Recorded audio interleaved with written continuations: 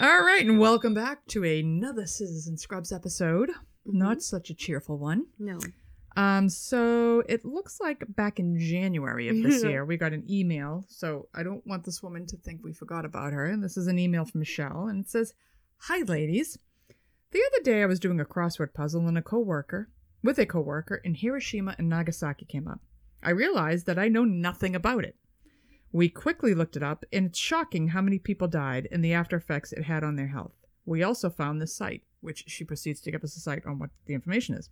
"It gives a little of the medical aspect of the bombing. Anyway, just wanted to pass that along in case you could use it. Keep up the great work, Michelle." Well, Michelle, the reason we waited so long is because the bombings happened in August. Yes. So we figured it would be a great way to close out our summer series with this horrible tragedy that happened the first week of August. This terrible, terrible information. Yes, it was, I will say it was very interesting, and I'll just get into it later. It was interesting. There's a lot of posturing, but sometimes you think it had to be done. I still am very conflicted. You know, if you talk to my mother, my mother was a child during World War I. Yeah. Two. World War I should be like 1,000 years old. She's 1,000 years old. So during World War II, she was born in 1939, so she was a child, but my uncle was in World War II. It was dragging on. I'll get into a quick timeline of what was going on. But up until today, if you say to my mother, "Oh, Hiroshima was horrible," she'll be like, "Well, they bombed Pearl Harbor." Well, I think 2,200 people died in Pearl Harbor. Yes. And if you tack on Pearl Harbor and all the people who died in POWs, more people died in Hiroshima and Nagasaki, which I had to actually pull up the numbers and show her because she did not believe me. And her chant will always be, "Well, they attacked us at Pearl Harbor." Neither one was correct. Right. But we inflicted a significant amount of more damage. Yes. Significant. Yeah. So I am going to kind of give us like a history lesson. Okay. And Laura's going to give you the medical lesson. Next episode. Yes. And we're going to just dive right into it because there's a lot of information to cover. All right. We can talk all of our bullshit later. All right. So the Truman Library, History.com, Wikipedia, Naval History, and Heritage Command is where most of my information came from. And somewhere else on the internet. All right. Picture it. 1939. Yeah. Hitler, Mussolini, they're plowing their way through Europe. Yep. They have taken over every square inch, except for Russia, of Europe, which I think Russia's Asia anyway. They are at the seas of the Atlantic. Next stop, United States. The U.S. has not entered the war in 1939. And you almost go back to 1938. The Einstein, it's all a lot of weird names, like German names. Zillard, S-Z, Zillard, letter is written by Leo Zillard and Eugene White, and it's signed by Albert Einstein. Oh. It is delivered to Franklin Delano Roosevelt, who was president at the time. It warns the U.S. of the development of an extremely powerful new bomb type, and it urges the U.S. to start stockpiling uranium ore and to accelerate the research of nuclear chain reactions, because at this time, a couple of scientists have discovered nuclear fission. Part of the reason Germany is always lacking behind all of this science is because he hated the Jews. Yes. Most of these scientists were Jewish. They all emigrated to the United States, which is why we got the bomb first. It kind of backfired for him. So 1939 kicks off the beginning of the Manhattan Project and a race against time. The Manhattan Project is headed by Enrico Fermi and Leo Szilard, who are the two that really kind of were into this whole nuclear fission business. All right. 1941. December 7th, day that will live in infamy. Pearl Harbor's hit. Yes. It brings rapidly, instantaneously, the United States enters World War II. Battle cry of every American all over is remember Pearl Harbor. That's how they justified anything. You know, bombing of Dresden, which was terrible. All these terrible things. It's war. I'm not judging, but that was the cry. Remember Pearl Harbor. They got us. So, April of 1945. Now, we have been fighting for 4 years? Yeah. Franklin Delano Roosevelt's the only president to have done 3 terms. He also shockingly, as we just spoke last week, had polio. Yep. So he dies and succumbs to his illness in 1945, April of 1945. This is significant because the entire time the Manhattan Project is going on and all this research is going on, they would approach him with, when we have the bomb, what are you going to do with it? He had no desire to drop something like that on people. He just couldn't bring himself to do it. Mm-hmm. So when he dies, the vice president, Harry S. Truman, becomes president. Mm-hmm. This is a game changer in the nuclear war. Mm-hmm. May 7th, 1945, Germany surrenders. The U.S. is still at war with Japan. July 16th, 1945. Alamogordo, New Mexico, the first atomic bomb is successfully detonated in New Mexico. Mm-hmm. And it's detonated in the desert. This is significant as well. It's flat. Mm-hmm. So you can see the extent of the shock wave. You can see the plume, the mushroom cloud. You can see the damage it causes. Mm-hmm. 2 bombs are developed at this time after they've tested it. One is a uranium-based, the little boy, and the plutonium-based, the fat man. Mm-hmm. July 26th, 1945, at the Potsdam Conference in Germany, U.S. delivers an ultimatum to Japan that you're going to surrender under the terms outlined in the Potsdam Declaration. Mm-hmm. This called, now Japan's government at the time, there's an emperor. It was the only country left with an emperor. Mm-hmm.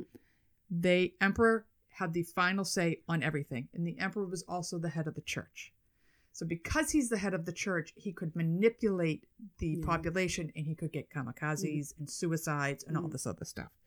So it caused for the Japanese to form a new democratic and peaceful government, or face prompt destruction. Mm-hmm. Prompt and utter destruction. This would eliminate the emperor, and Japan was like, nope, you're not getting rid of the emperor. That's not going to happen. Mm-hmm. So they're just not surrendering. Yeah. July 26th, 1945, the USS Indianapolis delivers the bomb to Tinian in Japan or Philippines or wherever they would. It had to be Philippines. Yeah, it had to be the Philippines because they weren't in Japan yet. And if you listen, we did a couple, I think at the beginning of the summer, we did the Indianapolis. I wanted to do them back to back, but I think there was a reason we did it in July. Probably, I don't know, but we did it, and it's a horrible story. But Memorial Day, did we do it? We did it for Memorial Day. That's exactly what we did it. Okay. So I reiterate that they had an emperor. He's the head of the church and state, the suicide bombers. Okay. So under him, so you got the emperor, then under him you got a bunch of prime ministers, and they're all like royal families also, and they're just controlling everything. So the people are going to blindly follow whatever these people tell them to do. Yeah. So the Japanese are doing literally whatever whether they want to be at war or not, it didn't matter. So they're doing what they're told. So under the emperor is the prime minister Suzuki Kanataro, who was part of the ruling elite. They have lived their way of life and had no intentions of accepting the plans of the Potsdam Conference. Mm-hmm. They instead continue with preparations for a full-scale invasion of Japan. Mm-hmm. Now, I had like 3 uncles in World War II. One of them had been in the Marines, and he was in the Pacific, which when you listen to the fighting in the Pacific versus the fighting in Germany, it seemed, I'm not saying it just seems more vicious, what was going on over there. The jungles and the way they were fighting, and the Japanese just fight differently than the Germans fought.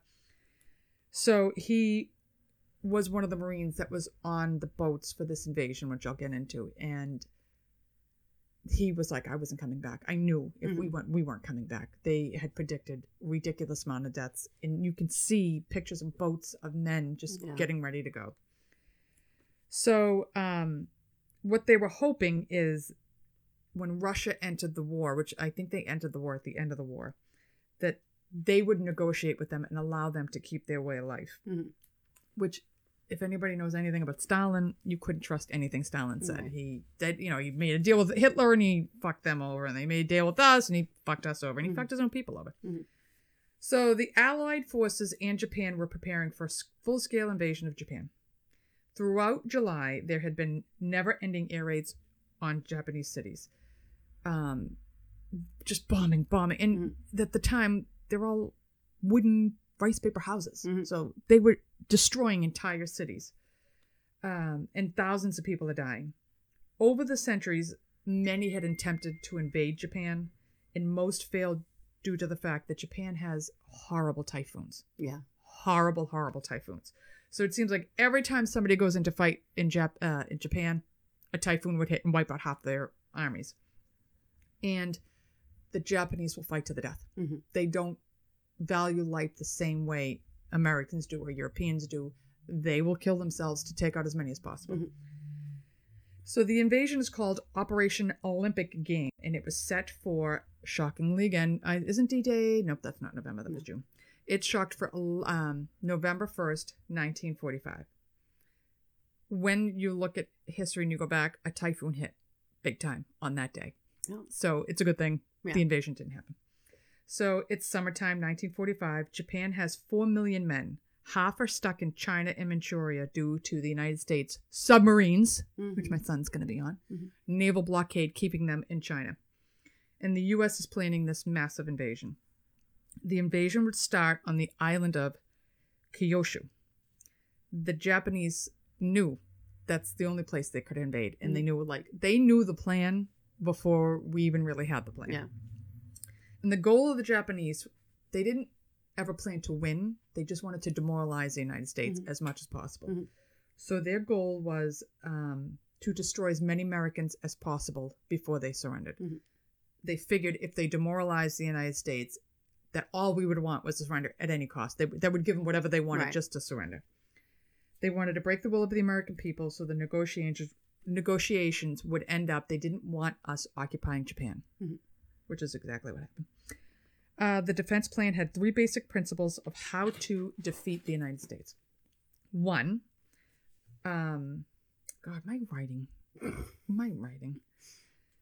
What did I write?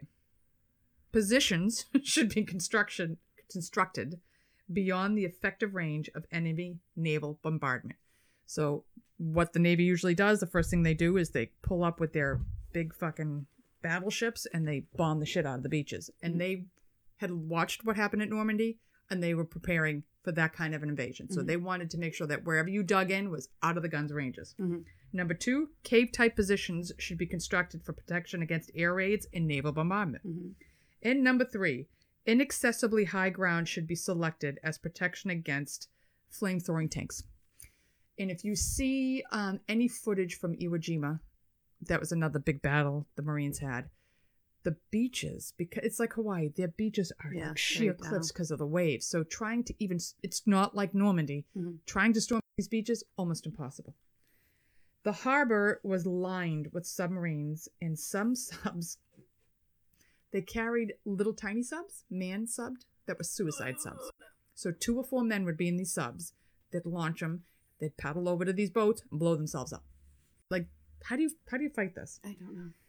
They also plan to use all of their destroyer ships as suicide ships on the U.S. amphibious vehicles. So when the military is invading, and you've seen it a lot, they have, in fact, Mike's father was on a ship that would have these. They have these big amphibious, almost like duck boats. Mm-hmm. That's what duck boats actually were. Amphibious. And they would launch them into the water full of troops. They land them on the beach. Mm-hmm. So these destroyer ships that they knew were no good anymore, they would load the bows with a ton of explosives and run into these things. This was their plan. They hadn't done it. They were going to explode all of these and kill as many as they could. They had over 3,000 small suicide boats. My God. They had suicide frogmen. What's a suicide frogman? I don't know that I want to know. That's somebody who puts on scuba gear, lines himself full of bombs, swims to the top as close to these amphibious vehicles as they can, and blows themselves up. Oh my God. There was 4,000 of them. Japan was preparing for the fight of a lifetime. Mm-hmm. And it was predicted that there would be about 1 million soldiers dead on both sides. Oh my God. So this is what's brought to Truman. Here's the plan. Right. This is the prediction of how many men are going to die. And we don't even know we're going to be successful because they've got underground tunnel systems. They're trenched in. And Truman's like, fuck. All right. So he has to decide, is this going to be the end of the war with the bombs? Or are we going to fight? What kind of destruction are we going to have? Blah, blah, blah, blah, blah.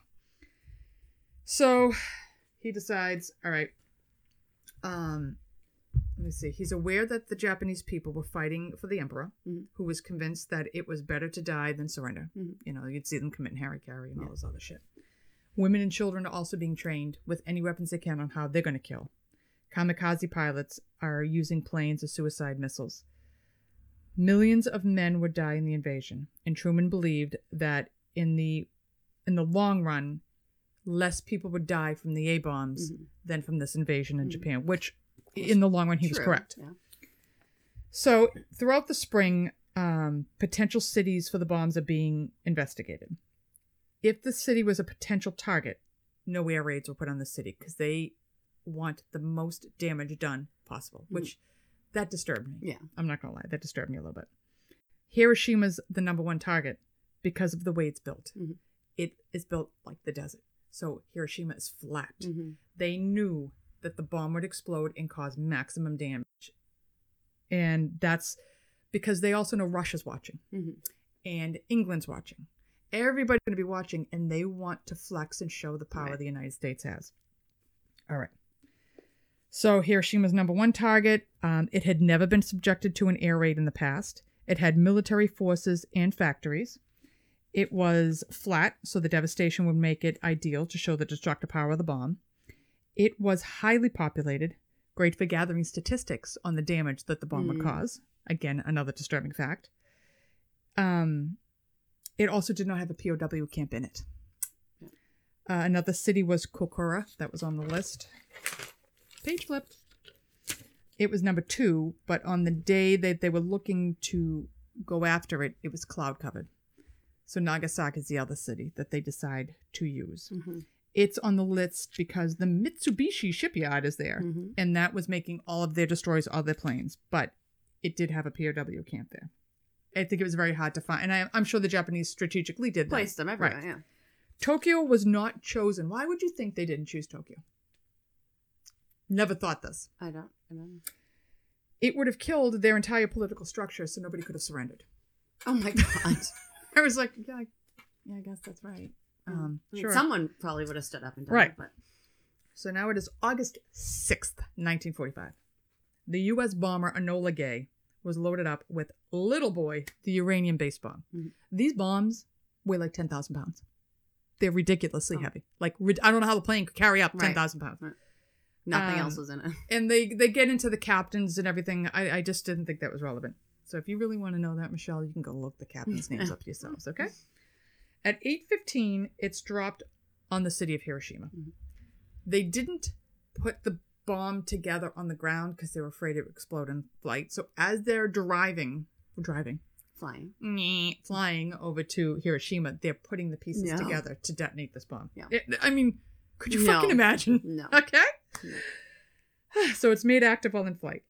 It falls for 44.4 seconds, and it detonates at a height of 1,968 feet above Hiroshima. They are meant to detonate in the air. High. To give you an idea of 1,968 feet, the Freedom Tower in New York is 1,776 feet. So it's really fucking high. It's pretty high when it detonates. The initial blast killed 64,000 and injured 69,000. 20,000 of those were Imperial Japanese Army. The blast is a result of X-ray heat, and it sends shock waves in all directions. Almost everything in the mile radius at the point of explosion is completely destroyed. The Hiroshima fireball was 1,200 feet in diameter. Jesus Christ. And surfaced temp. So when it dropped and exploded, the temp at the center, 10,830 degrees Fahrenheit. Oh my God. Which is as hot as the surface of the sun. Yeah. So it is so hot that if you were near ground zero, anything near ground zero spontaneously combusted from the heat. And people disintegrated. And there's a very famous part of Hiroshima where there's a shadow left. The man was incinerated and his shadow was burnt into the ground. That's how fucking hot this bomb was. And Japan's like, fuck you, we're not surrendering. And the United States is like, what the fuck are we going to do? So, August 9th, 1945. A B-29 bomber, the Boxcar, it leaves from Tinian, and it's going to drop the plutonium bomb, Fat Man, on Nagasaki. Fat Man was actually a more explosive bomb than Hiroshima, but it does less damage because of the way Nagasaki was built. So it drops the bomb at 11:02 in the morning. The bomb was more powerful than the one dropped in Hiroshima, and it fell for 43 seconds, and it exploded at 1,650 feet. Instantly, 35,000 to 40,000 people are immediately killed. That rose to 60 to 80,000 in the following days. They were mostly, the people killed were munitions and industrial workers. That bomb, I think, exploded higher than they wanted to. And Nagasaki was in mountains. So when it exploded, the mountains took more of the shockwave than the city, and they really wanted it to spread out. Yeah. August 15th, 1945. Japan finally decides, all right, we've had enough. Their emperor Hirohito, this is the first time that his people had ever heard his voice. He did a radio announcement, and they had never heard his voice. Most of them had never seen him, nothing. Yeah. He announces that Japan has surrendered over the radio. He delivered it in a formal speech in fluent Japanese. Oh. September 2nd, 1945, on the USS Missouri in Tokyo Bay, the official surrender of Japan was signed at 9:04 a.m. Part of the terms were that, there would be a Shinto directive separating their church and state. So you'll no longer, not that they wouldn't do it again, I don't know, we haven't been at war with them again, but you're hoping to eliminate kamikaze and suicides and all that, which we deal with on the other side of the world. They would have a parliamentary system of government. The emperor would be purely ceremonial and guarantee certain rights to Japanese people. They do still have an emperor today, and he's like the Queen of England. He's the only person left in the world with the title emperor, and he is there for ceremonial purposes. They went into him. He still gives radio speeches and stuff. It's like the longest running dynasty or something like that. Yeah. My grandfather was a war crimes lawyer in the army. In 1945, at 7, my father and his family moved to Japan. And it's like fucking decimated after the war. Right. They hated Americans. Fucking hated Americans. Right. So he's like, I would get on the train, and he goes, these trains, they have professional people pushing you onto the train to pack them. He goes, you'd have a circle around you. They didn't want anything. They wouldn't come within 10 feet of you. My grandparents lived there until, I think, the 70s. They stayed there. He just stayed practicing law there. He loved it, had a great time. My father came back, went in the Marines. He was like, I'm done. But I can't imagine being an American and growing up in post-war Japan. Right. In 1945. Right. It must have been a blast. And it's probably the same as Japanese people here. Yes. Post-war. Yes. You know, like he probably lived the same kind but the Japanese people here, they were put in internment camps. No, I'm not saying it's the same. They were obviously free and he had a job, but that hatred he felt is probably the hatred those people felt here. Absolutely. Yeah. But he could speak fluent Japanese in no time. Yeah. And we have a ton of Japanese shit around the house. That's nice. God bless. Yeah. He has the videos of all of the generals in Hirohito and all those people on trial. It's all in Japanese, so I can't understand a goddamn more they're saying, but he's got all of these people. Oh my God. It's pretty impressive, but really boring to watch. Yeah. Okay, so we're stopping here on this episode because it's just, you want to talk about the history and then talk about the medical. Then Laura's medical is intense. So we don't want to stop it halfway and then make you wait 2 weeks. So we're going to stop it here. And we're going to read a couple of emails that came in. Yeah. Because nothing's better than bringing a lighthearted information right in the middle of Hiroshima Nagasaki. So just picture, we just gave you Hiroshima. This is the 3-day wait. Nagasaki's coming in 2 weeks. Do you want to read the first one? All right, sure. Okay. I'll go first. All right. This email's from Andrew. Hi, Andrew. Hi, Andrew. I was going to put the subject header as Wicked Pisser, but I didn't know if it would come through. The summer tips portion of your podcasts are awesome. It actually is somewhat sad to hear people losing their lives to mistakes. Yes, it is. What did he say the first part was? The what? The summer tips? Yeah. Okay. He says, I was a paramedic in a past life and am still volunteer EMS. Since the late 80s, when I was a paramedic until now, I've definitely seen my share of crap. It has been absolutely disheartening, sometimes gross, sometimes hysterical, but always rewarding. I bet. Oh, I bet. Yep. Almost 40 years of doing this stuff. There is one summer danger that you may want to cover, and that is surf casting. Do you know what surf casting is? I know what it is only because the town I live in, when you walk the beach, there's a jet out. Mm-hmm. And at night, there's a whole bunch of people out there fishing for striped bass. Mm-hmm. And I always say to Brian, I don't like walking there, and I'm always waiting to see who's getting ready to like, so it's when you take the fishing rod and, you know, you throw back and you launch your rod. Right. And it's got a nice big hook on. I said, one of these days, we're going to get a fucking hook to the eye or a lip. I wish they would just, I hate it. I'm terrified going by these fucking people. But they're standing there whipping the lines back and forth over land where people are. Where people are walking. Right. All right. So, well, how can surf casting be dangerous, you might ask? Well, it is not dangerous to the surf caster. However, if somebody were to get caught up in the hook after being cast, it can be dangerous. Case in point. Last summer, I was at a local beach, on a weekday. There was always a guy doing surf casting for whatever is running, whether it's stripers, whether it's mackerel, or even bluefish. He always takes caution before he casts. I give that to him. However, one time a woman was walking in his blind spot as he was flinging his arm back to cast out. Well, the hook, which was ready for a striper, caught on her bikini top. You might think, so what? The bikini comes off and people get a free show. However, not only did it hook the bikini, but it dug into her breast. And tore her pot off. How do I know this? Because the lifeguards had their thumbs up their asses, and I was the one smart enough to put military-grade blood stop powder and use direct pressure, as well as put the flesh that was removed on ice. Stop for a second. Okay. Where did he get the military blood stop powder? Please tell me he's not sitting on the beach. Well, he's a paramedic. Yes, but wasn't he just hanging out at the beach? Like, Andrew, you keeping the shit on you? That's kind of weird. I don't know. Okay, I'm gonna go with the lifeguards had it and didn't know what to do with it. Okay, let's just go with that. Okay, go ahead. I don't know that he had it just on. I'm hoping. Person. Well, I used to be an EMT, and what some of them had in their cars was a little scary. And he took the flesh that was removed and put it on ice. In any event, this is definitely not meant to be funny, but just something else that you might want to put in your podcast. Could you fucking imagine? And he said, "Keep up the great work, and don't forget the PBR towels at the Packy." Thank you, Andrew. Thank you, Andrew. Appreciate it. Horrifying. Oh, you know, I'm telling you, I'm always like, oh, Brian, I think we should walk another way. I'm going to get one to the. I'm more worried about it in my eye, or in my. I might rather it there than. Because it's barbed. Once it's in, I mean, they're going to rip out. Off. Yes, they're going to rip. Oh, that guy must have shit when he's like, oh, what did I just? Oh my God, no, the poor thing. He must have died. Oh, all right. This is from Jessie. Hello, my lovelies. Hi.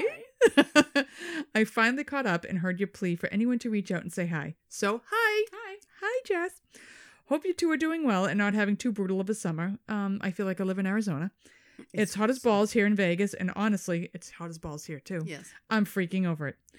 You know what it also is? Fucking humid and rainy and sticky. The rainy is nice. We definitely need it. But the humidity that precedes and follows is for the birds. Well, we haven't even had the fucking rain. No, we've had like zero rain.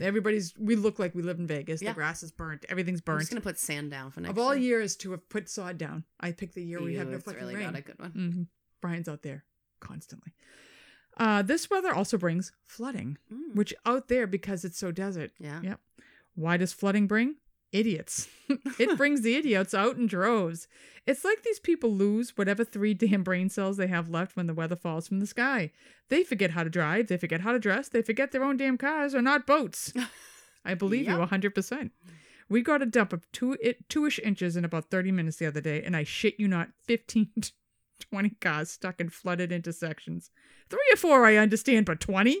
Why would you continue to drive through it if you see people floating by? People may make no sense. I can totally, like, people are idiots. People are fucking idiots. I've seen people do that, like, go into a wicked deep puddle in their car stalls, and another person comes right behind them. Goes right behind them. I'm like, what is wrong with you? Why is your car better than they their clear, car? like you can see. Right. Anyway, I adore you both. You seemed rather lonely, so figured I'd drop you a line and say howdy, and congrats on being TikTok famous. Pray for me and the influx of the morons, Jess. Oh, I pray for you, and thank you for listening, and thank you for writing our TikTok famous. Just huge. Oh, God. What was I was just watching a TikTok, speaking of it, and these people got stuck in the rain on the highway in their car next to, I don't know if it was the Marine Corps Silent Drill Team. I don't know who they were. Literally like 8 Marines in dress blues get out. God bless them.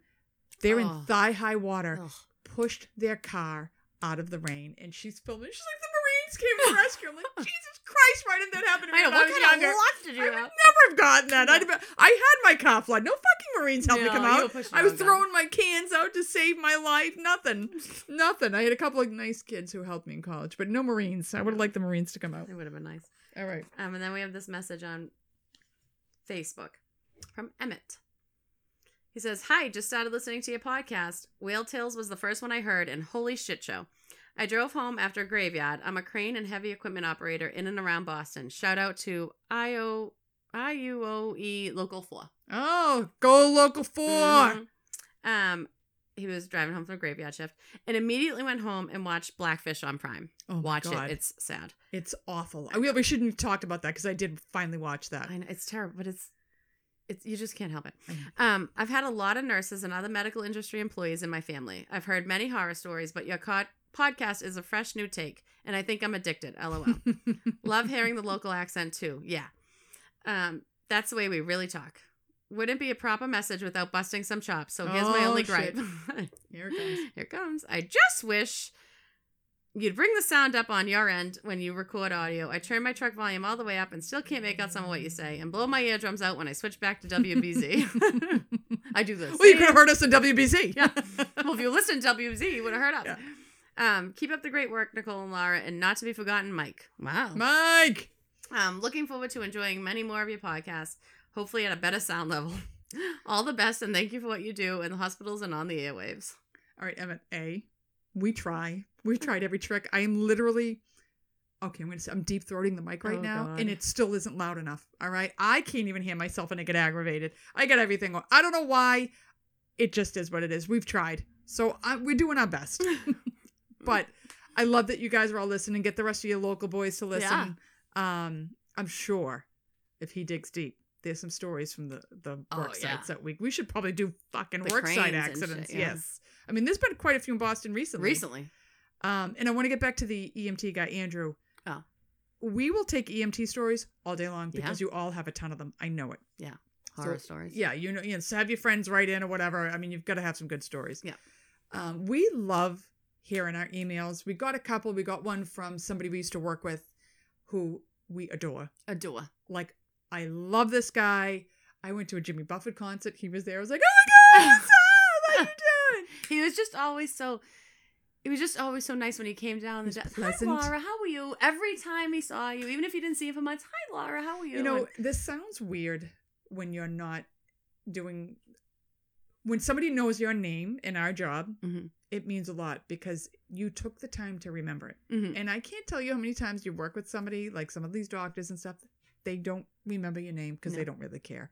He always remembered your name. And he was...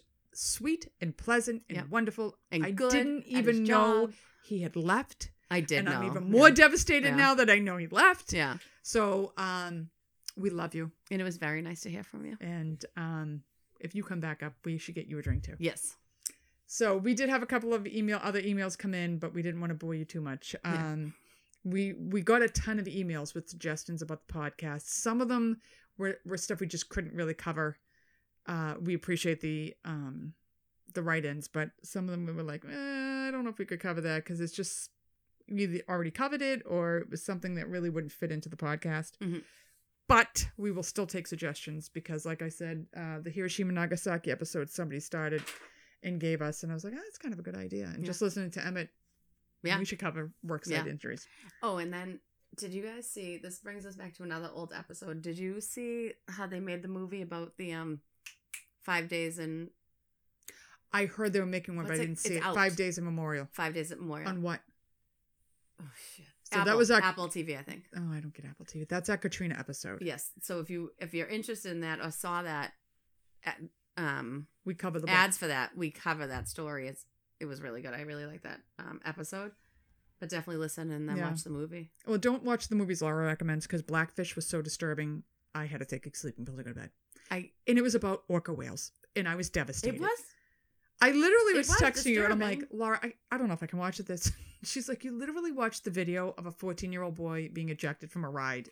I'm like, but that's different. These orcas didn't ask to be captured. Well, he didn't ask to be captured. He got on the ride. He designed a good... It was horrible. It was horrible. I know, but it's really good. It was excellent. Yeah. But I'm so glad I never went to SeaWorld. I am so glad I never went to SeaWorld. Those fuckers. That's all I can say about SeaWorld. I enjoyed it while I was there. It was terrible. I mean, I feel terrible now, but it was good. And Lenny, watch it with Katie, please. Thank you. It was devastating. Devastating to watch. Brian watched it with me. He's like, this is really disturbing. I'm like, yes, I know. I know. All right, so part 2.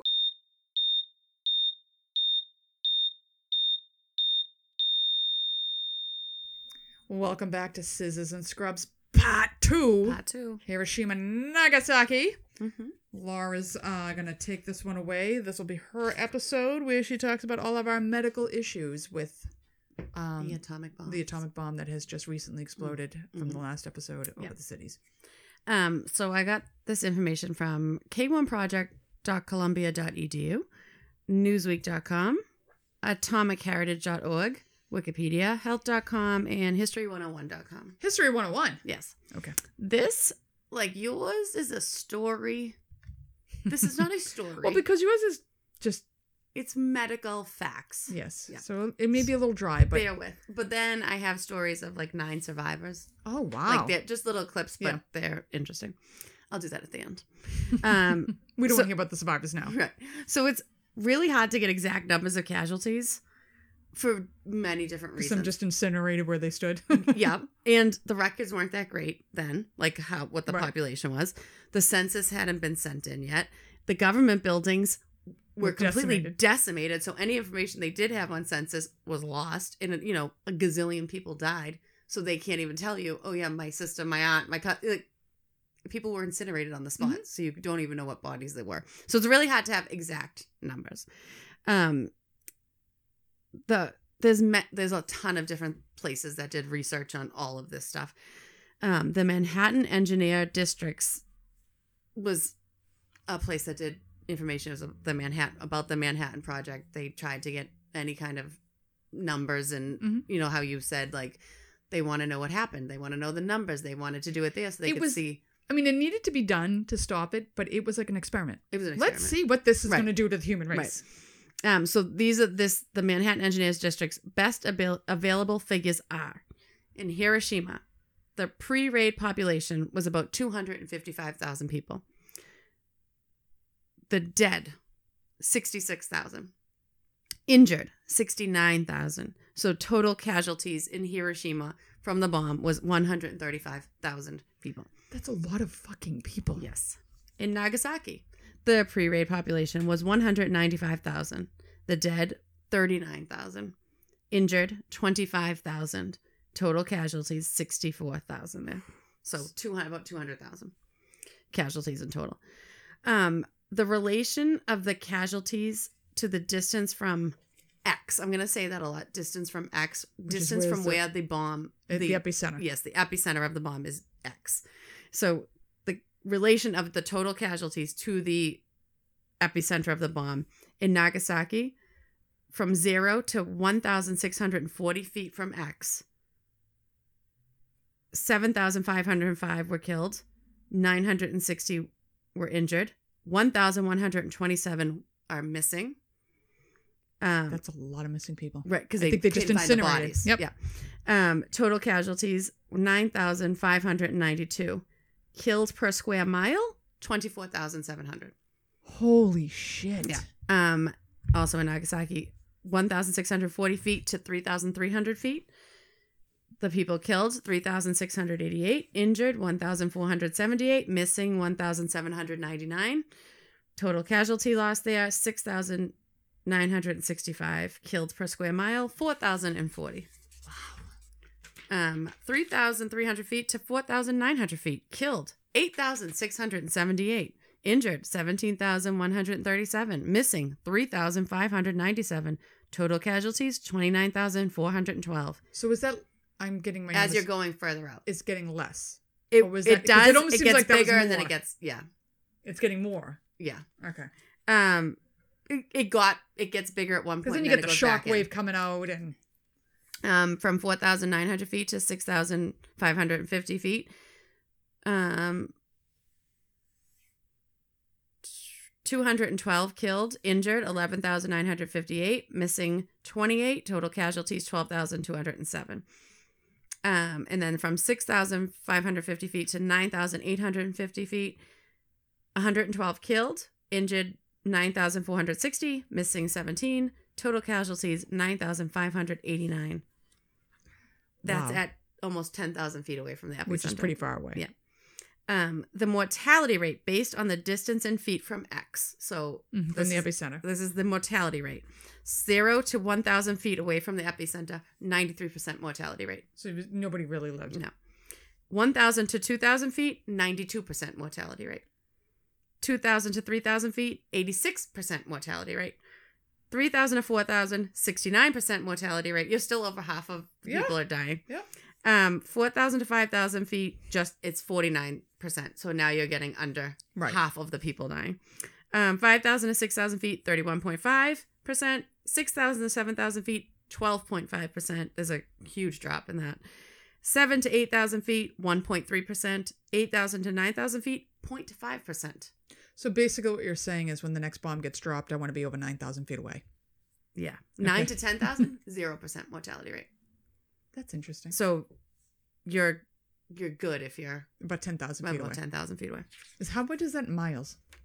Do we know? I don't know. You don't have to look Google it up. this. I can look it up while How many feet are in a mile? All right, you're going to listen to me say it. How many feet are in a mile?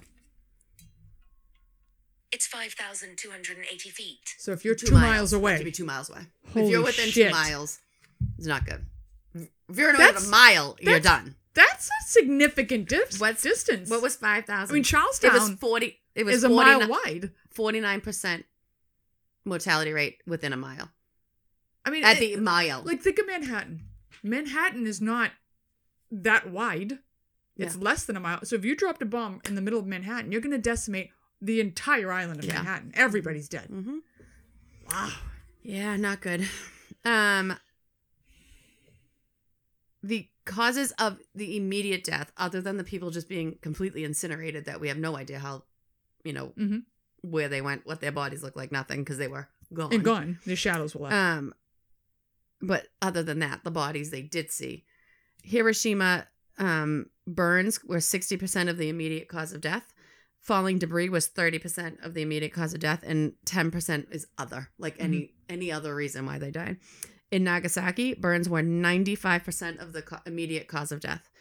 Falling debris was 9%. I also don't understand these percentage rates. Flying glass was 7%, and then other was 7%. Yeah. So, but burns in Nagasaki especially. Well, it's the heat of the sun. Yeah. Injuries to people from the atomic bomb explosions were one of usual 4 things. Burns. There's flash, radiation, heat, and then fires also started by the explosions. 2 were mechanical injuries, like building collapses, flying debris. You die from that stuff. 3 was direct effects of the blast or compression from the blast. The shock waves. And 4 were radiation injuries. So I'll get into all these. The greatest number of casualties resulted from more than one type of injury. So you were burned and you had debris and everything else. But greater parts of the casualties resulted from burns and mechanical injuries. The greatest single factor for the occurrence of casualties was the distance a person was from the center of the explosion. Where you were really mattered. Really mattered. Based on a study performed of 900 patients there, total casualties occurred as far as 14,000 feet at Nagasaki and 12,000 at Hiroshima. So even though Nagasaki didn't go as planned, or it didn't drop where they wanted it to, it reached further than the one in Hiroshima. Where did they take them? So I'll get into that. All right. Because, think about it. The entire city's fucking gone. Burns were experienced the farthest from X, and mechanical injuries were seen further than radiation injuries. So it was radiation injuries were closest, then mechanical injuries, then burns were experienced the furthest out from X. Findings show that no person was injured by radioactivity who was not exposed to the actual explosion of the bombs.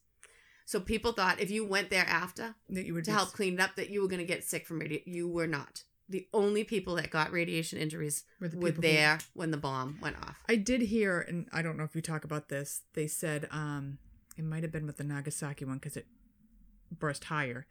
A lot of the radiation went up in the air. but it caused black rain.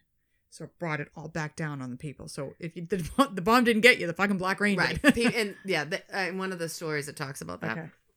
Okay. Mechanical injuries include fractures, lacerations, contusions, abrasions, other injuries expected from falling roofs, falling buildings concrete walls collapsing down on you, flying debris, flying glass, like anything you would get in a car accident, or you know, if a building collapsed here, any of those injuries is what you're gonna get. Yep. At Hiroshima, patients with these injuries were less than 10,000 feet from X, and at Nagasaki, they were as far as 12,200 feet from X. Nagasaki was it was the bigger bomb. It was the bigger bomb. So it caused more damage.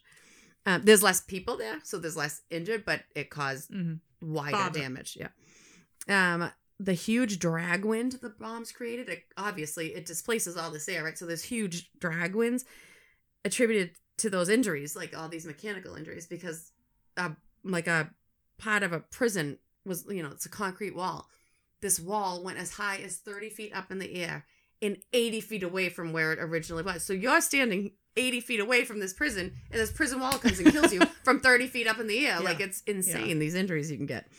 Then there's blast injuries. This was surprising because I think I've heard stories about this, but I guess they're not as true as some of the stories you've heard aren't true. So there's blast injuries, and that pressures on the ground from the blast, you get shock waves. They were not strong enough to kill anyone, except for people within a few hundred feet of the center of the bomb. Could you imagine being the poor fucker who was right under it? Yeah, but you know what? You're just gone. Yeah. You didn't even know it was coming. You didn't know it was coming. You didn't suffer. So the shock waves weren't as strong as, there was all these stories of, it wasn't, they said it wouldn't have been just that killed you. Something else got you got a burn, you got a something, but it wasn't just the shock wave. Very few ruptured eardrums were seen. You would think in a huge blast like that, everybody's ears would be popped out. Nope. The Japanese had reported immediate effects of the blast pressure, like people with ruptured abdomens and their intestines are hanging out. This was like the reports. Eyeballs hanging out of your face from the blast and from the pressure. However, studies found that the blast alone probably didn't create those injuries that were seen, and they weren't like hundreds of people walking around with these injuries, like with their guts. You wouldn't be walking around with those injuries anyway. Right. Well, that's what the stories were. These people, their eyes are just hanging out of their face. The bodies they found and the people who survived, there weren't that many injuries like that. Obviously, burns is another severe injury we get from these. There's two types. There's fire burn, which is a regular, if you were in a house fire, you would have a fire burn. And then there's flash burn. Like I said, fire burns are the ones we all know. You come in contact with actual fire and you catch on fire and you have a burn. Terrible, awful. You can die from them. And the explosion started many fires. Like, because, once you have everything combusted under everything combusted. Everything went on flames. The lines go, everything catches on fire. Wooden paper houses. Yeah. And so people had severe, terrible burns that way. Then there's flash burns. And flash burns are injuries caused by intense flashes of light, high voltage electric current, or strong thermal radiation. So they saw a ton of flash burns. Distinct features of flash burns are marked redness of affected skin areas appear immediately. So if you were walking down the street and and you get a flash burn, and I had on a t-shirt, in jeans, everything else is covered up except my forearms, my face, and my neck. Immediately, my forearms that are looking at the explosion, face and neck, are very red. The back of my arms is not. The back of my neck is not. Whatever is facing the explosion gets the flash burn. Nothing else. So it's not like it's not like a fire where you catch. And when seen 50 days after the exposure, the most noted characteristic was that these burns had a sharp limitation to exposed skin facing the explosion. So like I was saying, so if a guy was walking and swinging his arms, and this atomic bomb exploded on his right arm on the outside would be burned, and his left arm on the inside would be burned. It was like you could see exactly what was facing the explosion and what was not covered. If it was covered, it was fine. It's bizarre. Left and arm.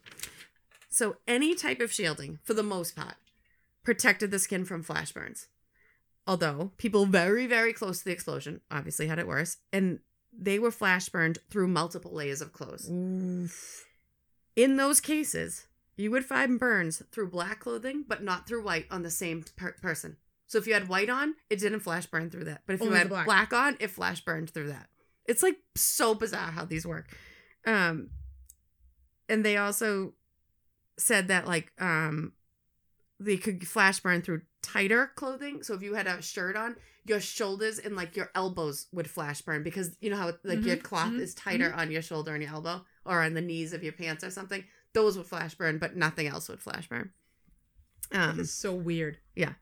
Incidents of burns on patients living more than a few hours were as high as 95%. So people who were still alive a few hours after the bombs went off, 95% of them had burns.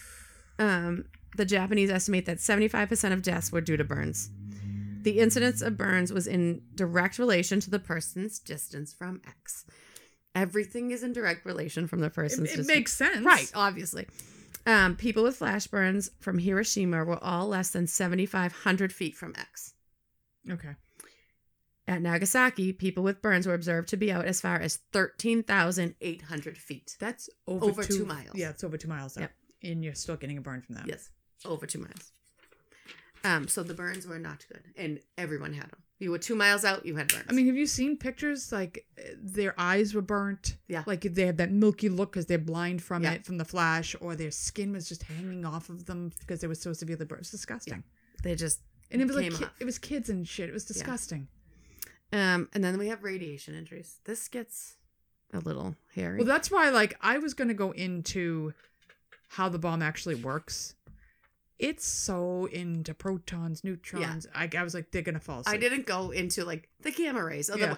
I can't. It's It's radiation. dry. It's terrible. It's Yeah. the same thing that happens at Chernobyl. It's the same thing. Any nuclear We should meltdown. cover Chernobyl. Yeah. Anything like that. It's all the same. You get radiation sickness, acute radiation syndrome. It's terrible. It's awful. You die. It's painful. But we'll go into it. So, but I'm not And going here it is. But I'm not going into the science of it. It's too much. Radiation injuries were mostly experienced within the first second after the explosion. The first second. So you don't even know what the fuck happened and you've got radiation exposure. Yes, they were immediately had radiation illness from this. A few may have happened slightly after, but all radiation injuries from Hiroshima and Nagasaki occurred in the first minute of the bomb being dropped. Wow. The most severe radiation injuries will follow a path like this. I'm going to give you a generalized path. I want my Like, generalized path. Most severe, you're right out of the epicenter. You're still alive, but Somehow I've made it out. You've from made it underneath out. the bomb.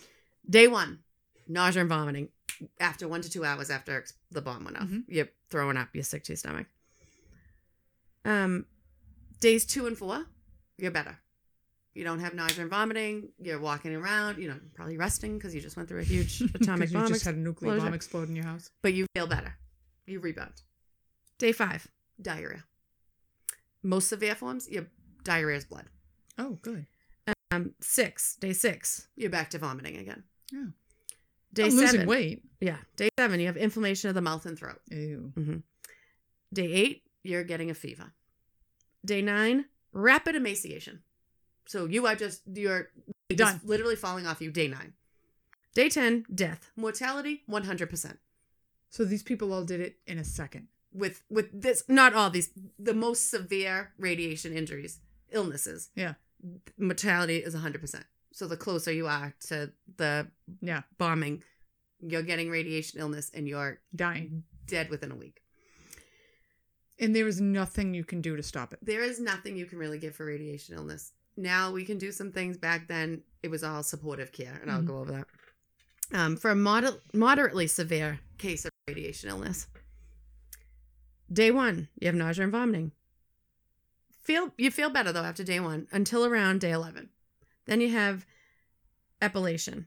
I don't even know if I'm saying that right, which is the loss of hair, which I will go over. That starts on about day 11. Almost like you've had chemo. Yeah. Day 18, general malaise, no appetite. Oh, you just there's feel that like malaise shit. word again. Yep. Day 20, get a fever. Day 21, severe inflammation of the mouth and throat. Day 27, have some pallor. You're not looking so hot. Day 28, petechiae, diarrhea, nose bleeding. You're just bleeding out of orifices now. Oh, good. Yeah. Yep. That's And pretty. around day 28, you have rapid emaciation, and the mortality for a moderately severe case is 50%. Oof. Mhm. So, what happens if you live? I'm going to... Okay. I'll go. I'm just going to shut up and stop asking Yeah. questions. It's my inquisitive. I know. No. A mild case, you're fine. Like you think, oh, I'd lived through that. I'm fine. Until day 19. And then you have Until day 19. I don't know if you And say then you're fucked. appellation. I think that's how you say it. Epilation. Appellation. Yeah. That's what I'm The saying. Apple Lady, remember? From the 80s? The Apple Lady? No, I remember Missy talking Yeah. about that. I thought she knew she was All right. getting a divorce. That was Yeah. her Christmas gift. Yeah. So day 19, it's that appellation. You're losing your hair. Day 20, you have a loss of appetite. Day 22, you have a sore throat. Day 23, pallor. Day 24, petechiae. Day 25, diarrhea. And day 26, moderate emaciation. I was going to say weight loss is coming. Yeah, so then you're getting the weight loss. So I'm going to go through some of these symptoms that I talked about just because people might know what they mean. Epilation is the loss of hair. Like I said, it was almost always just the scalp. Like if you were Mike and you had hair on your chest, you weren't losing that. It was just the scalp hair. And it usually involved just the crown of your head, not the sides. Oh, so you had the St. Anthony going on. You had the St. Anthony. In the extreme cases, the hair was totally lost. In some cases, hair had started regrowing back after 50 days after the bomb. But in some Never cases, came completely gone. But it was literally, I think that's so weird. It was like just the crown, the side of your head stayed on. And then petechiae and other hemorrhagic problems were a very concerning symptom. It meant your bleeding times were slower. Mm-hmm. Your coags were off and your platelets were really low because you're just bleeding from everywhere now. So something's happened to your blood. Bleeding began usually in the gums. And if it was a severe case, bleeding was from every source possible. You bled out of like everything. DIC almost. Yeah, you were in DIC. Petechiae were often petechiae, those little dots, like if you strangle somebody, they'll say, "Oh, there was petechiae." Or if you vomit really hard, you get those little red, dots little on red your blood cheeks. vessels. Your capillaries burst. Yeah, it's usually little capillary bleeding. They were often seen on limbs and pressure points. Large, huge bruises appeared around like needle insertion sites. If they drew your blood or they were giving you something, you would get huge bruises. And wounds that had been healing would reopen and bleed. Oh. Like, so That's all rough. your healing stopped and you were just bleeding out of everything. Lesions of the gums and oral mucous membranes and throat were seen. So you got lesions all in your mouth and your throat, your tongue. They became like wicked deep red in color. And then they would usually turn into ulcerations and necrosis because you couldn't heal, because you're not healing anything in your body. Blood tests showed low white blood cell counts. In extreme cases, the white blood cell count was under 1,000. The normal is 7,000. The low white blood cell counts allowed for infections of these ulcerations that you were getting all over the place. So now all these open sores are all infected because your body can't fight anything off. And other ulcerations were found in your larynx, which is in your throat, bowels, female genitalia, for whatever reason, not male genitalia. So these people were just getting sores all in everywhere inside. and bleeding out of them because they're not clotting. And then they're getting infected because they have little white blood cells because the radiation has done something to your bone marrow, which is changing It's like leukemia your blood. almost. Yeah. Lesions of the eye. I think this is what you're talking about with the eyes. Lesions of the eye and retinal hemorrhage were and exudate were seen in 75% of the patients, showing other signs of radiation injuries. So their eyes were hemorrhaging, the retinas were hemorrhaging, and then they had exudate coming from their eyes. So I think that's those milky white eyes you're talking about. Terrible. That's a radiation injury. It's awful. Deaths from radiation started about a week after the bombing, peaked at 3 to 4 weeks. Makes sense. Yep. And then stopped after 7 to 8 weeks. Wow. So if you lived through 7 and 8 weeks, you were going to live. You were going to live. The treatment for radiation injuries, especially then, I mean, even now, is supportive measures. Like there's nothing to cure it. Rest, high vitamin and caloric diets to try to keep some of this weight on. You're shitting yourself and you're vomiting everywhere. Blood transfusions because everything's low. The Japanese did, after a little bit, start giving sulfonamides, which is a sulfa drug, and then when the American physicians got there, they started giving penicillin, which did help, and it did save a lot of people because of all these raging infections. Only came out in World War II. Yeah. In these people, but they couldn't fight off these infections, so they did help. That did help save a lot of people. High doses of radiation cause DNA damage. Somatic mutations cannot be passed down from parent to offspring. So these changes, like if I were there, it would go to your kids. It would not go to my kid. It would change the stuff in me, but it would not change from. It would not pass on to my kids. Irreversible stem cell damage in bone marrow is the first life-threatening effect of radiation exposure. We can now do stem cell transplants if someone's exposed and has bone marrow failure. They couldn't do that then. So you were fucked. Your bone marrow is radiated. Everything's changed. Right. The stem cells are dead or changed or whatever. You are screwed. Because the radiation alters DNA and causes cell mutation, it causes cancer as well, because cancer is a mutation of a cell. The most deadly being leukemia. Increase in leukemia appeared 2 years after the bombings and peaked about 4 to 6 years later. Wow. Children were affected the most. Of course. And the risk of leukemia for bomb survivors was 46%. Wow. That is huge. That is huge. Half the people that survived that are going to get leukemia. Yeah. That's insane. For all other cancers, incidence did not increase until 10 years after the bombing. So, like, they call it solid cancers because leukemia is a cancer of your blood. Right. So, solid like cancers. Lung or heart. Right, lung, heart, whatever, prostate, whatever. They didn't see an increase in those until 10 years after the bombing. Wow. Yeah, and solid cancer rates were much lower than leukemia rates at 10.7%. Okay. So, the increase in the rate of you getting it is still, I mean, you're still a 10% chance of getting them, which is high, but it's not less than 46%. Yeah. Children who were in utero, so babies that were in their mother's uterus at the time of the bombings, were born with smaller head sizes, an increase in mental disability, and impaired physical growth because they were exposed, right? Yeah. Like, it's not like you weren't you were pregnant, this baby was still there, they were exposed. But they had a lower increase in cancer rates than the children who were already born at the time of the bombing. So those babies in utero didn't even risk. It was at less risk for cancer. No radiation-related disease has been seen in the future children of survivors. Well, that's good. Yeah. So that, like I said, it changes you inside, but it does not pass on to your children. Oh, thank God. Which I think I thought they were all at risk. So the problem was all these people are burned, have these terrible crush injuries. The towns are decimated. 90% of Hiroshima's doctors and nurses were killed or injured by the bomb. Oh, you just gave me goosebumps. 90%. Oh, while the blast left 42 out of 45 of the city's civilian hospitals and 2 large army hospitals non-functional. So you had 3 out of 45 hospitals that were functional. And you have 90%. Thousands of people that need it. 90% of the doctors and nurses were killed. Shit. It was nearly impossible for all the injured people to get aid. Right. Because everybody who was going to help you was dead. Right? Like, I mean, people were trying, but in the hospitals are decimated. That you can't get bandages, you can't get medicine, you can't get anything. IVs, nothing, because it's all ruined. Imagine the poor 5% that lived. Yep. They said, like, these people had severe burns. They couldn't get any relief. None. They had, like, nothing to do for them. Oh my God. Before the attack on Hiroshima had about 200 doctors. Afterwards, there was about 30 doctors left. Oh my God. Yep. So that were able to perform. Furthermore, more than 1,600 nurses out of the nearly 1,800 were killed. So 200 lived. 200 lived. Yep. And then all the medical supply, everything was gone.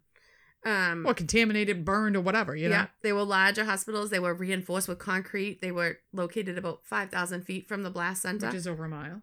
Mm-hmm. But the interior suffered severe damage. And around 90% of the people in the hospital died. Even though the building was left standing, everything in it was ruined. Gone. A lot of them were killed because of the plaster, fires, glass, whatever. Several medical centers that were located more than 7,000 feet, so you're talking about a mile and a half from ground zero, remained standing, but they were so badly damaged you could not use them. And so this just all made everything worse. Everything was worse. All the you couldn't give them anything. You couldn't treat anybody. If the hospitals were still standing, if the doctors and nurses were still alive, more people might have survived. One person that was there, this is a quote from them. Iodine is applied to the wounds, but they are left uncleansed. So people just pouring betadine on the wounds because that's all they could do. Because there's nothing. Right. Neither ointment nor therapeutic agents were available. Those that have been brought in are laid on the floor and no one can give them any further care. What could one do when all means are lacking? Among the passerby, there are many who are uninjured, he wrote. Then he wrote, in the official aid stations and hospitals, a good third or half of those that had been brought in died. Everything was lacking. Doctors, assistants, dressings, drugs, etc. There was nobody to help these people until people could come in from the outside to help them. So it's just... So does it get into who did come in and help them? I mean, people from surrounding cities did. The Americans came in. I mean, other people came in, but it doesn't specifically. Wow. Yeah. I mean, Japan's islands, too. But it took a while for people to get there. That's my point. Like, they're islands. It's not like people are driving in from Connecticut to come help out. They're on an island, and your island's just been decimated. Yeah. And... It's other towns are coming, but a lot of people were also afraid because of the radiation, which was fine, apparently, but you don't know that. Right. I would think... What they didn't know would have been astounding, because it's the first time, and fortunately so far the last time it's ever been used. Yeah. So then, I'm not going to say any of these names, right? And I feel terrible. But the people who did survive, who had the burns and had radiation injuries, people were afraid of them. They were afraid it was contagious. Their own people? No. Yeah. Yes. They had a name for them. It was, I'm not going to say this right. I'm very sorry. Habakashua. It's Hibakusha. Habakashua. Yeah, that sounds right. All right. They were discriminated against in their own society. They were denied entrance to public bathrooms. Oh.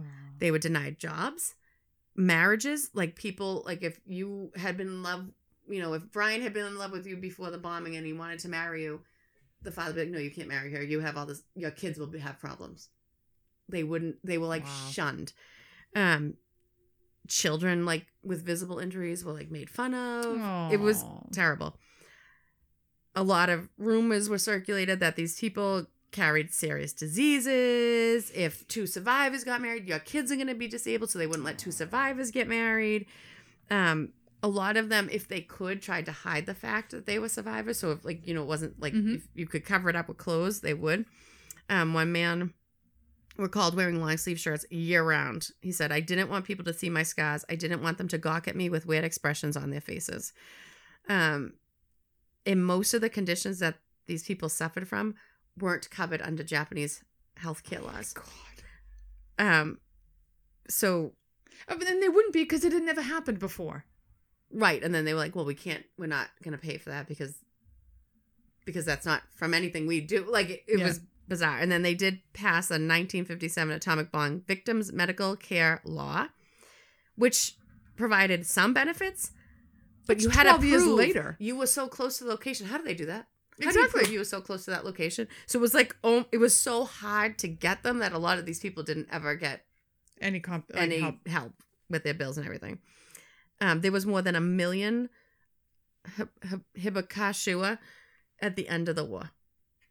And it's very hard for these people to get any help because they couldn't understand the law. They couldn't understand like what they had to do. And how the hell do you prove that's where you were standing? Everything you had was gone. How would you even charge them?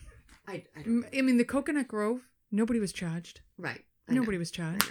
I don't know. So then I have these stories of 9 eyewitness accounts of the bombings of Hiroshima and Nagasaki. Again, I'm going to butcher these poor people's names, and I really do feel terrible. Like I said, they faced discrimination. They didn't want to go out. They couldn't go to some places. It was really, really terrible that these people suffered like this and then had to suffer through the rest of their lives. But now people have started speaking out as years and years went by. Like, wait a minute, there's nothing wrong with me. Something terrible happened to me and I shouldn't be discriminated against. So this person is, I'm not going to say any of these names right. Teiko Terame.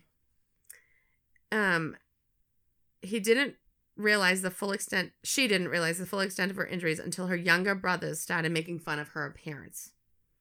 She's confused. She's 15 years old. No idea why my brothers are making fun of how I look. She asked her parents for a mirror, so they must have hidden all the mirrors. They denied the request for a mirror. So she tracks one. She finds one day. She said, I was so surprised. I found my left eye looked just like a pomegranate. And I also found cuts on my right eye and on my nose and on my lower jaw. It was horrible. I was very shocked to find myself looking like a monster.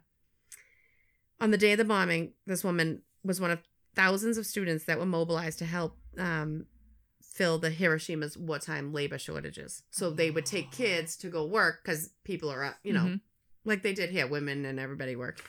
So she was assigned to the city's telephone bureau. She was on the building's second floor when she heard a quote-unquote tremendous noise. I can't even fathom that noise. I can't even imagine looking out the window and seeing a fucking mushroom cloud in my parking lot. The walls collapsed. They were in complete darkness.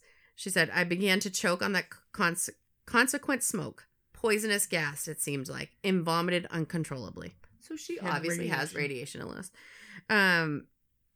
Then she, like, all these people screaming, obviously, and she hears one voice call out, and it said, we must endure this, like the proud scholars that we are. It was her homeroom teacher, who was, like, not much older than the kids. These people are all young.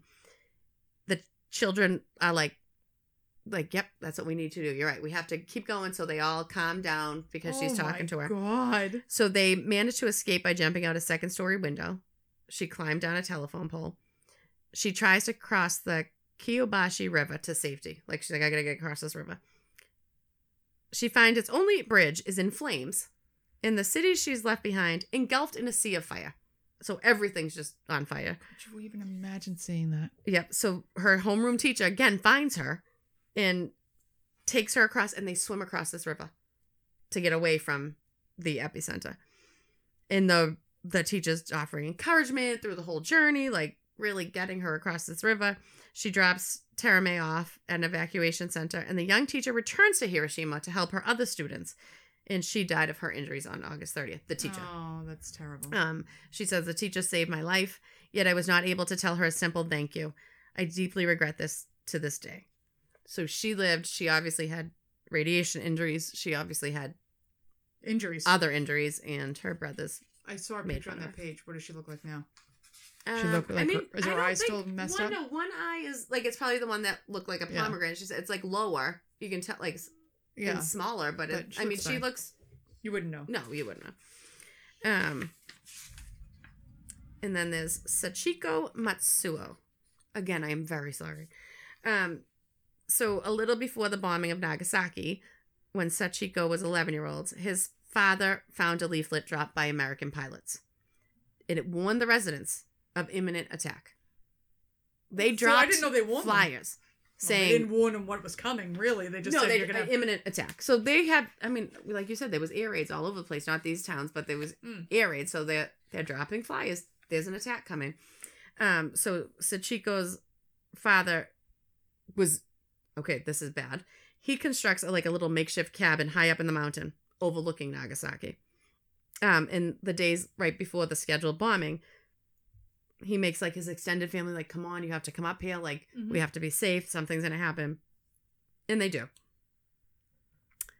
On August 8th, the supposed day of the attack, nothing happens. Oh, no. So his mother and aunt tell him, I want to go back home. No. Nothing happened. I want to go back home. The father was like, but the United States time zone is one day behind us. So tomorrow is really August fucking 8th. Smart. Yeah. He's like, no, it's not. That's probably what it is. They're thinking it's tomorrow. Yeah. They didn't want to listen. He got very upset, stormed out, went to work. And then I think because he was so upset, they decided, you know what, fine, we'll stay here one more day. Because he got so upset about this, the extended family stayed for one more day. The bomb struck hours later. All those hid in the cabin survived the initial impact, albeit they had severe burns, they had lacerations, but they survived the initial impact.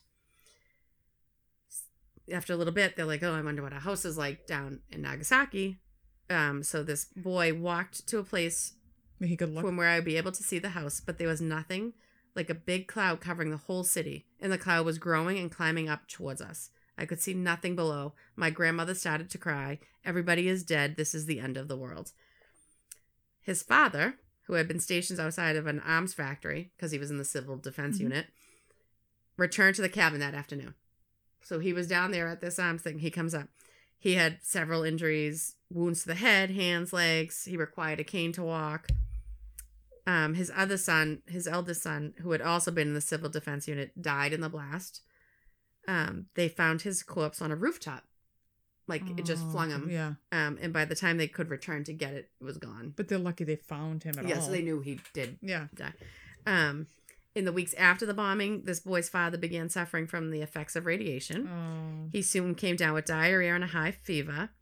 His hair began to fall out and dark spots formed on his skin. So he had the appellation and then the petechiae. And she said, my father passed away suffering greatly on August 28th. So 20 days later. Yeah, 20 days later. And he's the one that saved get to the cabin, like stay in the cabin. But he still went to work. Yep. Norimitsu Tosu is another person. Norimitsu's mother took him and his twin brother on a walk around the Hiroshima neighborhood every day. On August 6th, no different. The three of them had just returned from their daily walk, and the 3-year-olds were in the bathroom washing their hands, and then the walls collapsed, trapping the brothers under a pile of debris, just in their bathroom. Their mother, who had lost consciousness, but she woke to the sound of them screaming, pulled them from the rubble and brought them to a relative's house. 5 of Tatsuo's 7 immediate family members survived the bombing. His father, who had been temporarily jailed over an accusation of bribery, was shielded by the prison's strong walls. But 2 siblings, an older brother and a sister, died.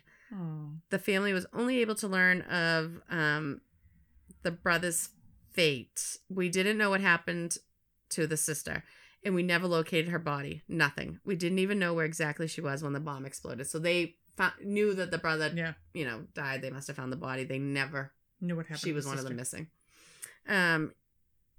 He doesn't remember much because he was only 3. But one memory stands out. He says, when we were evacuating, there were dead horses, dogs, animals, and people everywhere. And the smells I remember. Oh. There was this terrible smell. It smelled like canned salmon. So for a long time after that, I couldn't eat canned salmon because the smell reminded me of that. It was sickening.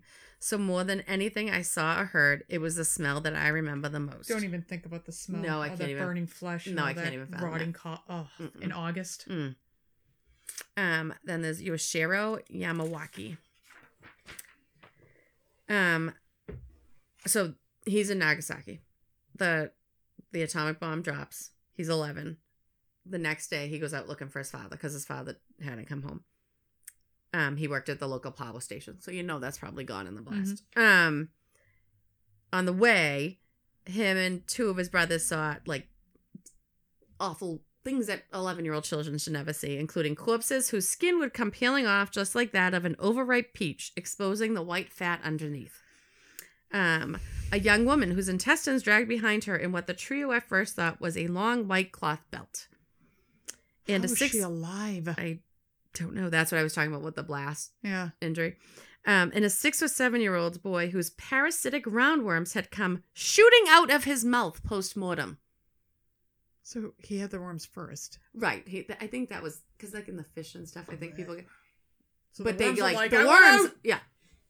This is what these little kids are seeing.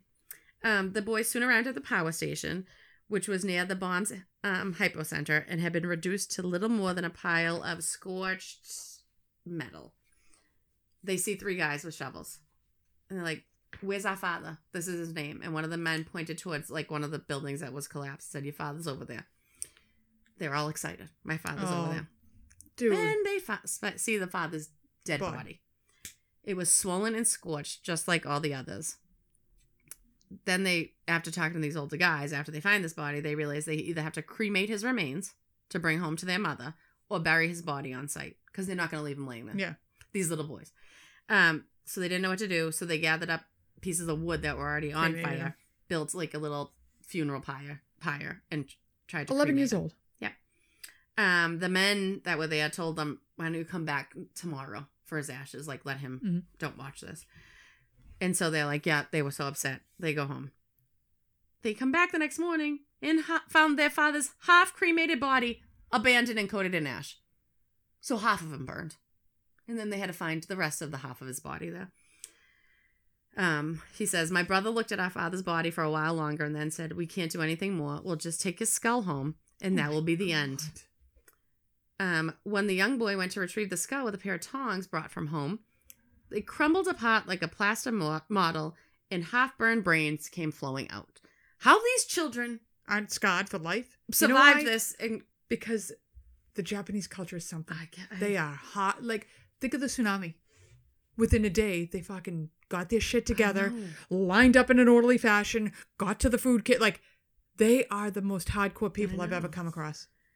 He said, letting out a scream, my brother threw down the tongs and darted away. The two of us ran after him. These were the circumstances under which we forsook our father's body. He feels guilty that they left the body like that. Aside from the traumatic experience of having to cremate your own father, this is what the photographer who was doing this picture said, I was awestruck by Mr. Yamawaki and his brother's persistence at a young age no less to send their father off with quietude and dignity under such devastating circumstances. These were little boys trying to do this. And then there's Kiku Shioda. Kiku said, August 6th was an unimaginably beautiful day, punctuated by a blinding light that flashed as if 1,000 magnesium bulbs had been turned on all at once. The blast trapped the 20-year-old Shioda and her 16-year-old sister beneath the remains of their raised house, more than a mile from the bomb's hypocenter. After Shioda's father came and rescued the daughters from the rubble, they set out to look for the remaining family members. Burned bodies were scattered everywhere, making it impossible to walk without stepping on someone. The sister saw a newborn baby still attached to its dead mother's umbilical cord, lying on the side of the road. This is what these kids are seeing. I could have skipped that part. As the pair walked the streets of Hiroshima, their 10-year-old brother was doing another search. When Shioda finally spotted him standing among a crowd of people, she was horrified. All the skin on his face was peeling off and dangling. He was limping feebly, all the skin from his legs burned and dragging behind him like heaps of rags. The young boy survived his injuries. His 14-year-old sister did not. The family never recovered the 14-year-old's body, but they were forced to face the worst after finding a scrap of her uniform burned into the asphalt. And she said, I thought my heart would surely stop because that very cloth I found was my sister Mitsu, my little sister. Mishan, that must be my sister. I called out to her. It must have been terribly hot. The pain must have been unbearable. You must have screamed for help. I would have think she didn't even know what happened. I know. My tears falling. I searched for my sister in vain. 1 month after the bombing, they lost another person, Shioda's mother, who appeared up into good health until the day before she died of acute leukemia caused by the blast's radioactive rays. And she was cremated on a pit dug by a neighbor because that's where we were at. There's Akiko Takakura. Takakura was 19 years old when the bomb fell. It detonated like really close to where she worked. She lost consciousness after seeing a white magnesium flash, but later she woke to the sound of a friend crying for her mother. They escaped the building, which had been partially shielded. It partially shielded the people inside from like the flash burn or anything because it had reinforced concrete walls. They got out onto the street where they encountered a quote-unquote whirlpool of fire that burned everything in touch. It was just like a living hell, Takakura recalled. After a while, it began to rain. The fire and the smoke made us so thirsty, and there was nothing to drink. People opened their mouths and turned their faces towards the sky to try to drink the rain, but it wasn't easy to catch the raindrops in our mouths. It was a black rain with big drops. They were drinking the chemicals. The fallout. Yep. The fire eventually died down, and they could try to get home. They said the streets were littered with reddish brown corpses of those who were killed instantly. They reached a nearby like thing in the ground. They stayed there for the night. with a sheet of corrugated tin for warmth. On August 10th, her mother took her daughter, who had sustained more than 100 lacerations all over her body, home to begin the lengthy recovery process. And her friend that she was with died less than a month later from her injuries. And there's Hiroyasu Tagawa. In the spring of 1945, there was government-mandated evacuations. So the 12-year-old Tagawa and her sister moved in with their aunt, who lived a very short distance from Nagasaki, while her parents relocated to a neighborhood close to their workplace. On the morning of August 9th, Tagawa heard that what he thought might be a B-29 bomber flying overhead, because again, they used to like the sounds of these planes. Because they're getting bombed. Yep. He rushes outside to look. Suddenly, everything turned orange, he said. I quickly covered my eyes and ears and laid down on the ground. This was the position we practiced daily at school for times like this. Soon, dust and debris and pieces of glass were flying everywhere. After that, silence. All those that were living at the aunt's house survived with minor injuries. But after 3 days passed, there was no news of his parents. So they decided to go to the city center and search for them. They found piles of corpses and people similarly looking for missing family members. Using long bamboo sticks, they were turning over one corpse after the other as they floated down the river. Oh. There was an eerie silence and an overwhelming stench. That's terrible. Yeah. His mother found him first. His mother's alive. Oh, thank God. Calling out his name as he walked down the street. She and her husband had been staying in a shelter, but they were too badly injured to make the walk all the way back to the aunt's. The father was in very bad shape. He was a factory worker, and he'd been handling dangerous chemicals when the bomb struck. So not only did the bomb strike, its impact sent the toxic materials flying, severely burning his feet. So he must have spilled them all over his feet. So this kid gets like neighbors to help him bring his father to a temporary hospital, where the doctors had to amputate his feet with a carpenter's saw because they have no supplies. His father died 3 days later. And this poor kid says, I wondered if I had done wrong by taking him over there. Had I not brought him to have the surgery, maybe he would have lived for a longer time. Those regrets felt like thorns in my heart. Like, that's the only thing you can do. He was going to die, he was going to die no matter what. You think these are kids. Yeah, his feet would have gotten infected. Yeah. And then shortly after he returned to his aunt's town to deliver the news of his father's death, he received word that his mother, who suffered from radiation poisoning, was now in critical condition. He biked all the way back to her bedside to say goodbye to her. My aunt said, your mother almost died last night, but she wanted to see you one last time, so she gave it her best to live one more day. My mother looked at me and whispered, Hiro-chan, my dear child, grow up fast, okay?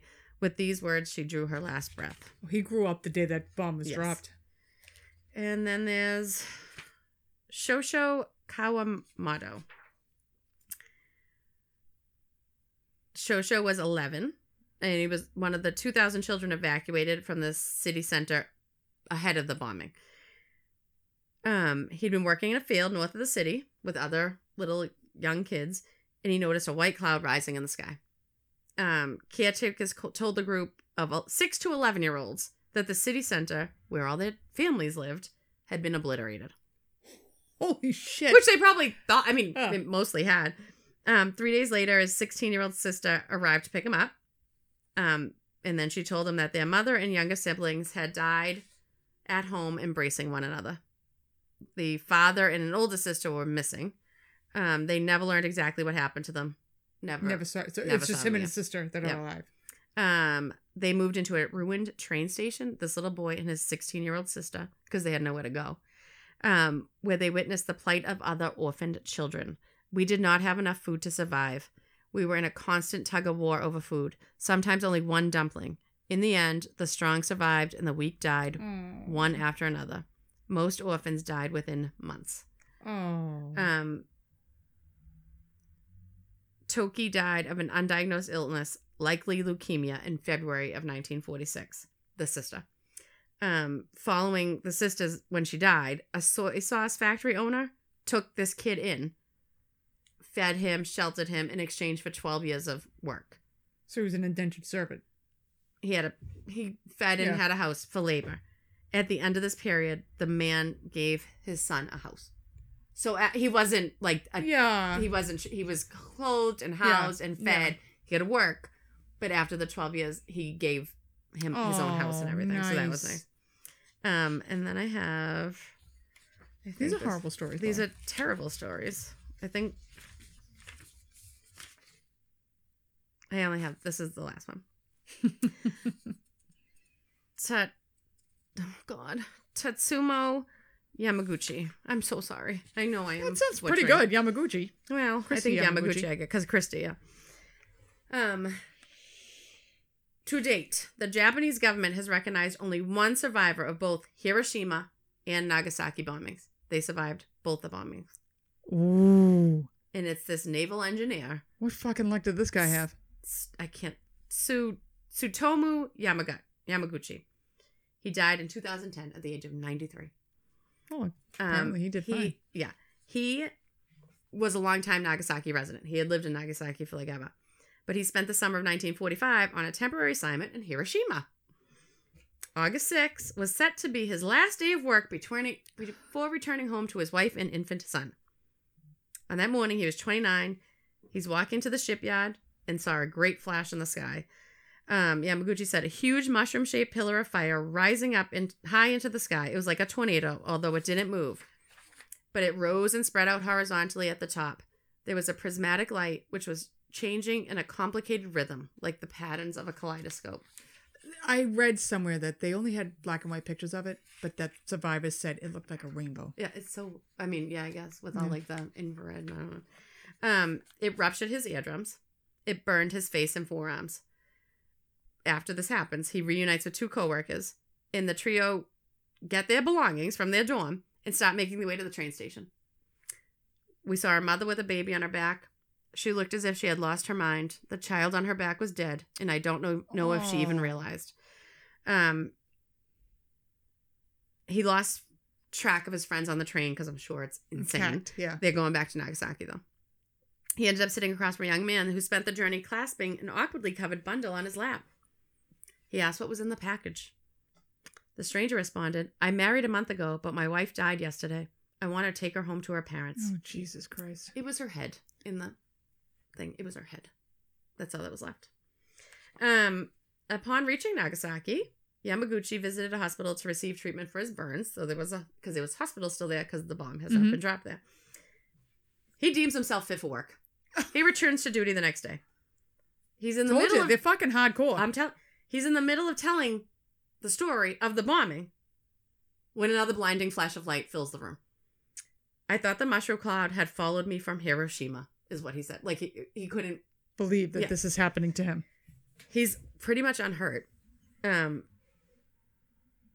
when he rushes to check on his wife and his son at the house, he finds them. They're pretty much unhurt. But over the next several days, he started suffering from the effects of radiation poisoning. His hair fell out, the wounds on his arms turned gangrenous, and he began vomiting incessantly. With time, though, he recovers and lives a normal life. It's only he's 93. He was, in fact, so healthy that he avoided speaking out about his experiences for fear of seeming unfair to people who were really sick. Yeah. I can't even imagine what it must have been like. It was like, shit. Yeah. An estimated 165 people survived both bombings. He is remains the only one to receive official recognition because it's probably like written that he was there or something, but they think 165 were at both bombings. Wow. And this man was at both and lived to the age of 93. In the horrors he saw at both. I gotta say, it gives me hope if God forbid we're ever bombed. So that's all the injuries, the medical. It's an insane story. I'm glad that she gave us that idea. It's tragic and it's a part of history people need to know. Yeah. And I don't know for different culture how it would be. The Japanese just pick fuck up their the guy went back to work. He survives an atomic bombing and goes back to work. Right.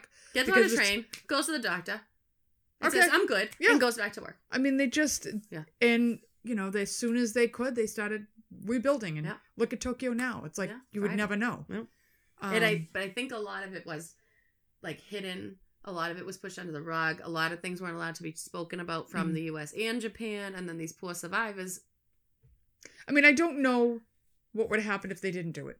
I mean, no, but also they did it to be like, look how fucking badass we are. Look what we got. And within months, Germany had it. Russia had it. Yeah. Like within months, the superpowers all had nuclear weapons, and it's been a fucking disaster since. Yeah. You know, I don't know if we should have that kind of knowledge and power to do that. No. I mean, and you know, our sons are in the service. My son wants to be on a submarine.